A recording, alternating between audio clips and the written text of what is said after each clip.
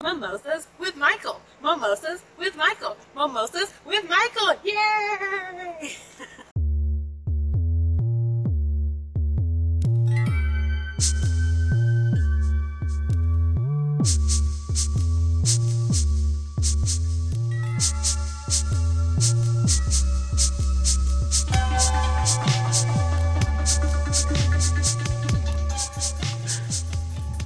Hello, everybody, and welcome to Mimosas with Michael. This is your host, Michael Colomb, and I'm with the special guest, Pierre Bohana. Oh, I'm so good. And so here I am. Everybody knows I'm traveling in London for my birthday, and my trip is coming to a close. So one of the last things I'm doing is so even though it's Mimosas with Michael, I'm having English tea with this gentleman here. And I'm actually going to let him introduce himself because I find what you do very fascinating because I'm a filmmaker, but you've also worked on amazing movies. So, I mean, just tell the audience a little bit about yourself. Okay, so it's always a slightly long story, but essentially I'm a prop maker. I make props, and we do specialised costumes for film. So what I do is productions will come to me, and I'll set up a facility to do that for the film. So that's basically what we do nowadays, be it costume, specialist costume making, or special props. Okay, and so tell the audience just a couple of cool movies you worked on, the ones that they would know.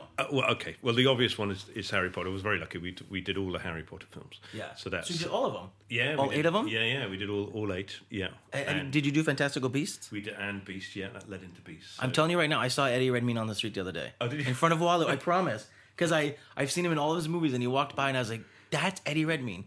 So whenever you see someone like that, what's always the first thing that comes into your head? Do you always think, "My God, people are always smaller"? Eddie's quite good. He's very light, so he's. Yeah, he was not very big at all. No. I thought he was well dressed. I mean, I'm a huge fan of him. Yeah. And I don't get starstruck per se, except because I'm such a huge fan of this particular film franchise. But I'm telling you, I was filming in New York. I don't know, maybe 5 or 6 years ago, and Ethan Hawke walked by me. So I mean, and I work with celebrities every day, so it's not like I'm gonna freak out like I think most people would. But because I'm such a huge fan of his movies and the Fantastical Beasts from Harry Potter, I was like, holy shit, it's Eddie Redmayne. So it was a little slightly, which is obnoxious, I know. No. It's one of the pleasures, isn't it? I suppose seeing people out of context, isn't it? You're so familiar, all of those sort of. It's such a strange job that because we're all so familiar with them. Yeah. In the context of how you see them, rather than the reality of what they are. Yeah. And so when you get to meet famous people, they're always different. They're always sometimes more, sometimes less, and it's but it's always very interesting. Well, what I find interesting is in regards to somebody like, I mean, even with Harry Potter, like they all seem so familiar to us because we've seen them, but they're not familiar to us as like Daniel Radcliffe or Rupert. They're familiar to us as Harry Potter, Hermione, and Ron, and so forth. So then, and I don't know for you, but when I've worked with them, like they're that particular like, icon that we know them as, and then you start to get to know them as people, and I think like that sort of iconic part of them fades away, and they just become like somebody a coworker / friend. Yeah, that's it. I mean, they can't be helped, but especially very famous ones, they can't be helped but put on a pedestal. You have your expectation is different to the reality. Yeah. But they're all people. They're all just people. Exactly. They're all fallible and they have confidences in certain areas and lack of confidence in others. It's just like the usual people, isn't it? They're on this sort of funny journey. Really, it's amazing. Yeah. But I tell you, it's funny. I mean, one of the interesting things with Potter was watching the kids grow up, because obviously, like Daniel, by example, that I remember the first time I'm meeting him was for a broom fitting. So we were going to thinking about making a broom for him, and you build a rig, and this 10-year-old boy. I mean, literally, you could. Bouncing him on your knee, but it's this little kid came in, and he always had he's always got an amazing core confidence, Daniel. Even though he's kind of got that, he's very effervescent nowadays. When he was younger, he still he was a little bit more reticent, but he had a great. He always had a good strength to him.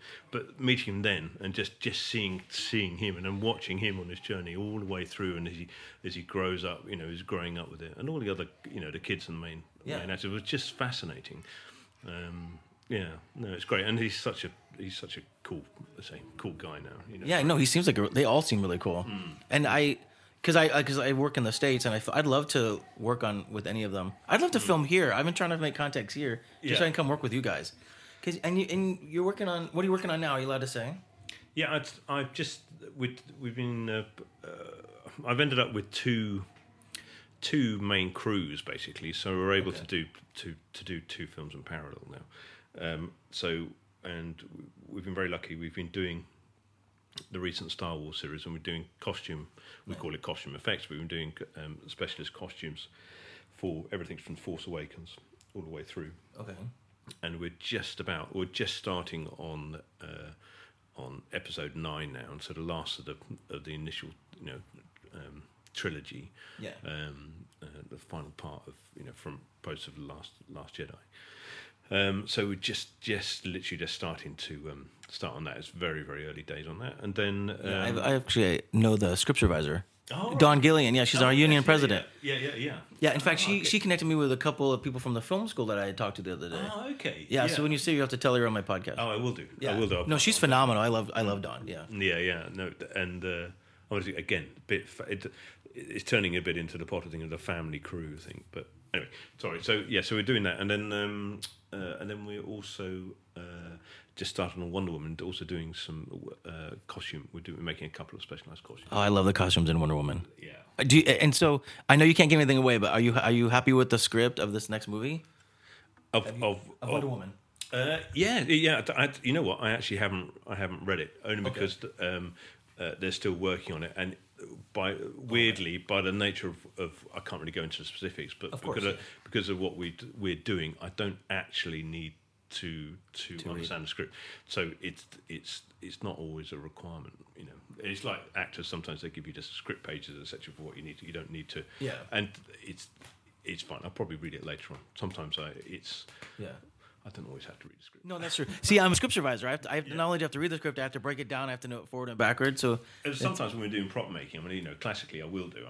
There's a couple of scripts I'm reading at the moment for jobs coming up, and you do breakdowns from it, and you need a range of questions when it's much more of a spread and a feel of stuff. Oh, of course. But with Wonder Woman, we've got like 2 or 3 very specific projects within the script for the film, so we can. So it's much more. They're much more based for an action sequence, which will come later on once they develop it. So. Sorry, I'm being really cryptic there. No, I understand. I work in the film industry, so that's why I'm trying to ask cryptic questions because I know you can't say anything. But now that all the Harry Potter movies are done, we can talk about that. Yeah. So give us, because I know people always ask you about like the wands, how everybody wants the wands. So since we're here, I guess just talk about the wands. Talk about wands, yeah. I mean, just a little bit. Yeah. No problem. The wands are. I get. It's probably the thing I get asked about most because it's such a characterful part of the series. Yeah, of course. Along with other stuff, but an interesting thing about the wands really is not so much themselves, is the fact that they are absolutely bespoke to each character. Yeah, which I thought was fascinating. Yeah. And I sorry to cut you off, but I toured the studio. And like they have the whole display case of all the wands. I mean, each one's they're so beautifully intricate. No, it's and they're a great, and it's not like we just sit down and we've got to make Dumbledore's wand. Right, I'll see you this afternoon, and we've made it. Yeah. It's, there's an enormous amount of development, and and it has to be presented to so many people. It has to go through a really formal process of design. The production designer Stuart Craig, really, in a more general sense of everything, really tries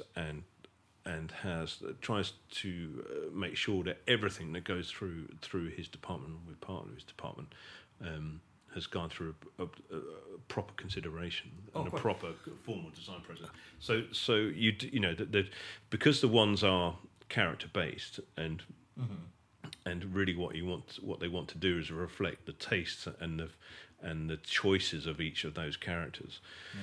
Yeah. There's a development, there's a discovery really of what that should be, and the debate back and forth for it. Oh, and one of the things I think you have to take into consideration is that Harry Potter has such a huge fan base, so you can't just make a wand because people are going to go, no, yeah. The audience knows. I'm sure you find the same thing when you do stuff like Star Wars and all the Wonder Woman, that there's those fans out there that know this stuff forward and Oh my backwards. God, And it's, I mean, Star Wars the ultimate.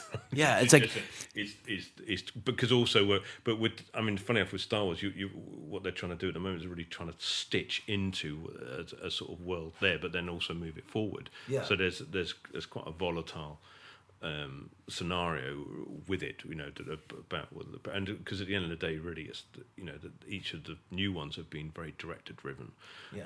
and the opinion about what's important and what's not, and course. so that's been kind of interesting because it's like Star Wars is like really it's like a period film, really In a in sense, a yeah. way, in the way that you have to approach it and respect certain elements of it, but the tricksy thing is it's just not there's not a formal rule book to it. It's really is a point of opinion. Oh, that's true.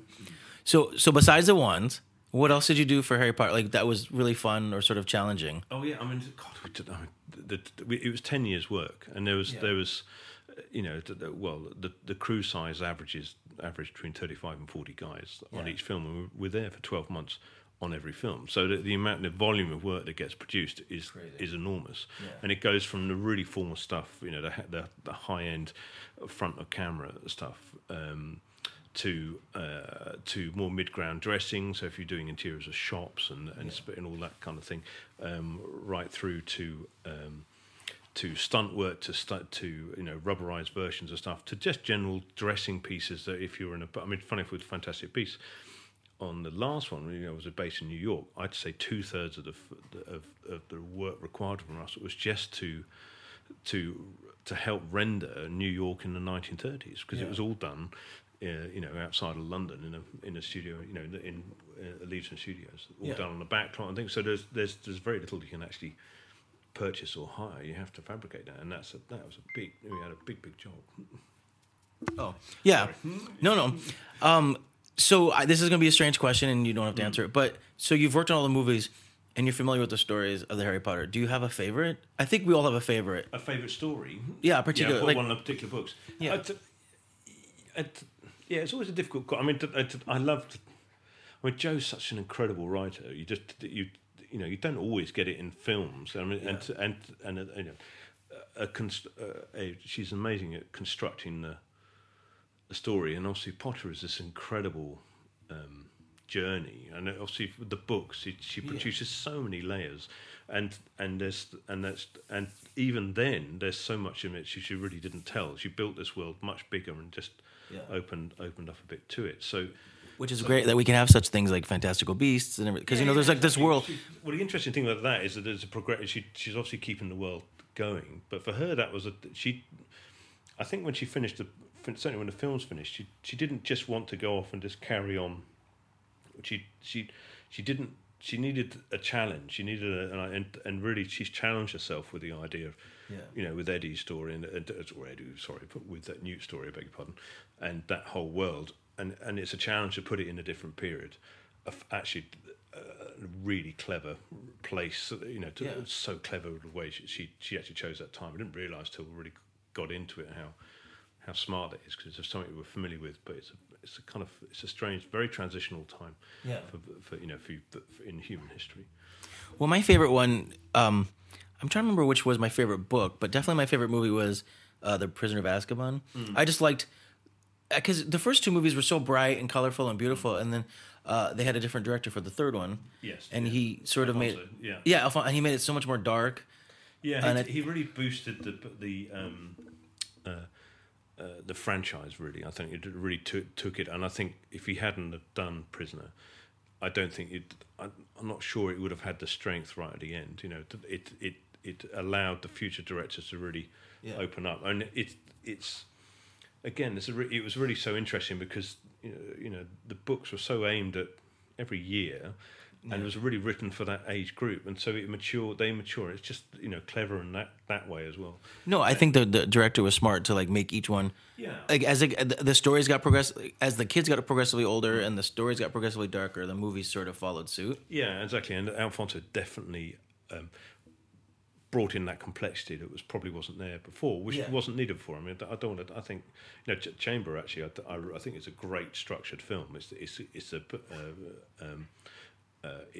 got pace. It's slightly underrated, and I think Chris Columbus had a phenomenal last challenge to get the whole thing going. I think he was the best choice definitely for it at the beginning. I agree.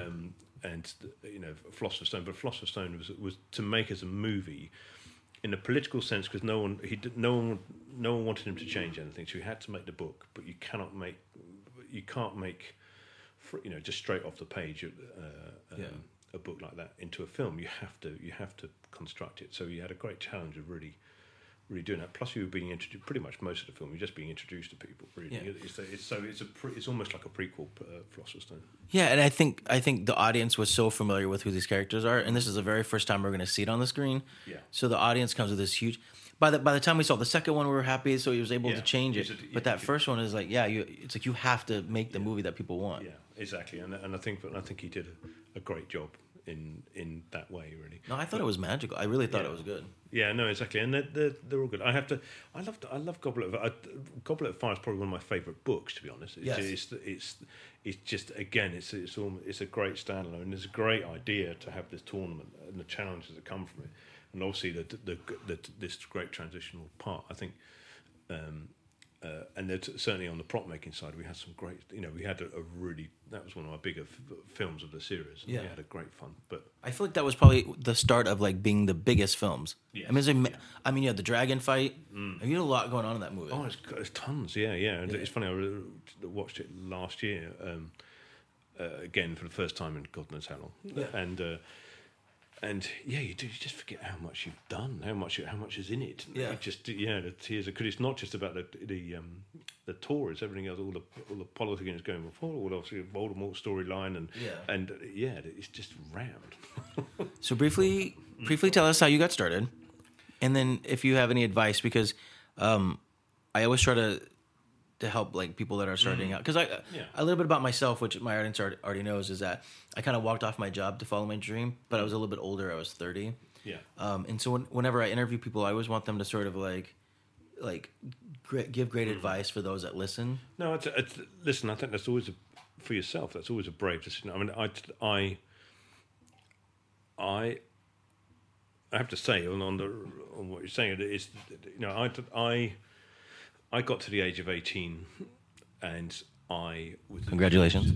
Sorry? Congratulations. Thank you very much. Yeah, exactly. That's a huge feat in itself. Yeah, exactly. Yeah. And the first 18 years are great, and then it's just like it's all downhill. It's all downhill. Yeah. I've done everything. I had to retire then. Yeah. I wish. But these really wanting to stop, just to have a break from formal education. And because everything is so constructed at that point in your age where you have to make choices, you have to do this, you have to commit to careers and ideas of what you want to be and all that kind of thing. There's a lot of pressure for that, and that's fine. There's a lot of people that are absolutely into that and have a very strong view. I was never one of those people, and so that's good.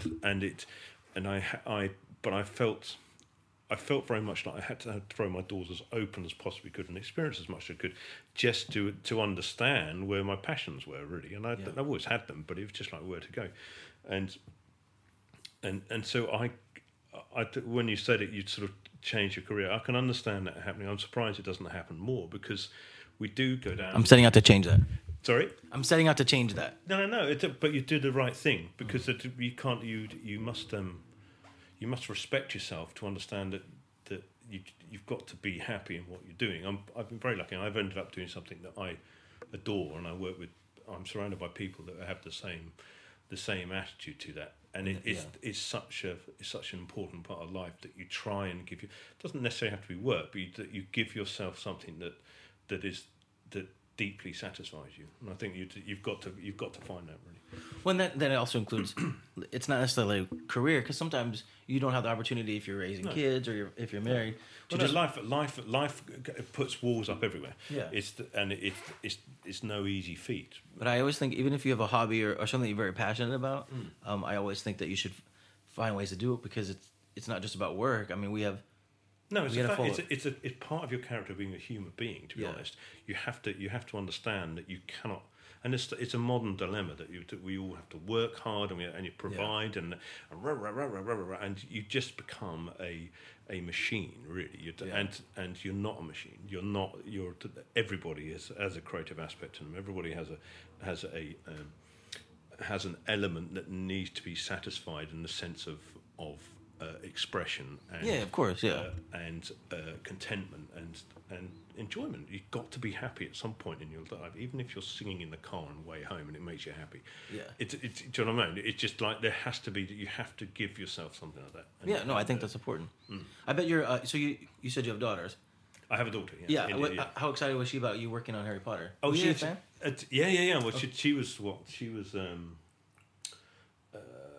To get the age right now, so she was 5.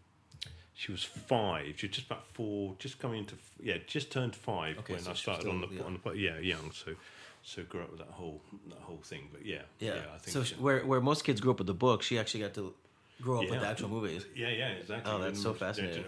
Very occasionally used to come on set and have a look around and things like that. So and well, that's a good segue into. So I toured the studio, and it's because I live in Los Angeles and I've toured the sort of Harry Potter world, which is nice. It's like being in the world, but as a filmmaker and an artist, touring the actual stages, I mean, was by far the most magical thing. And I think it's interesting because I don't know what people expect when they go.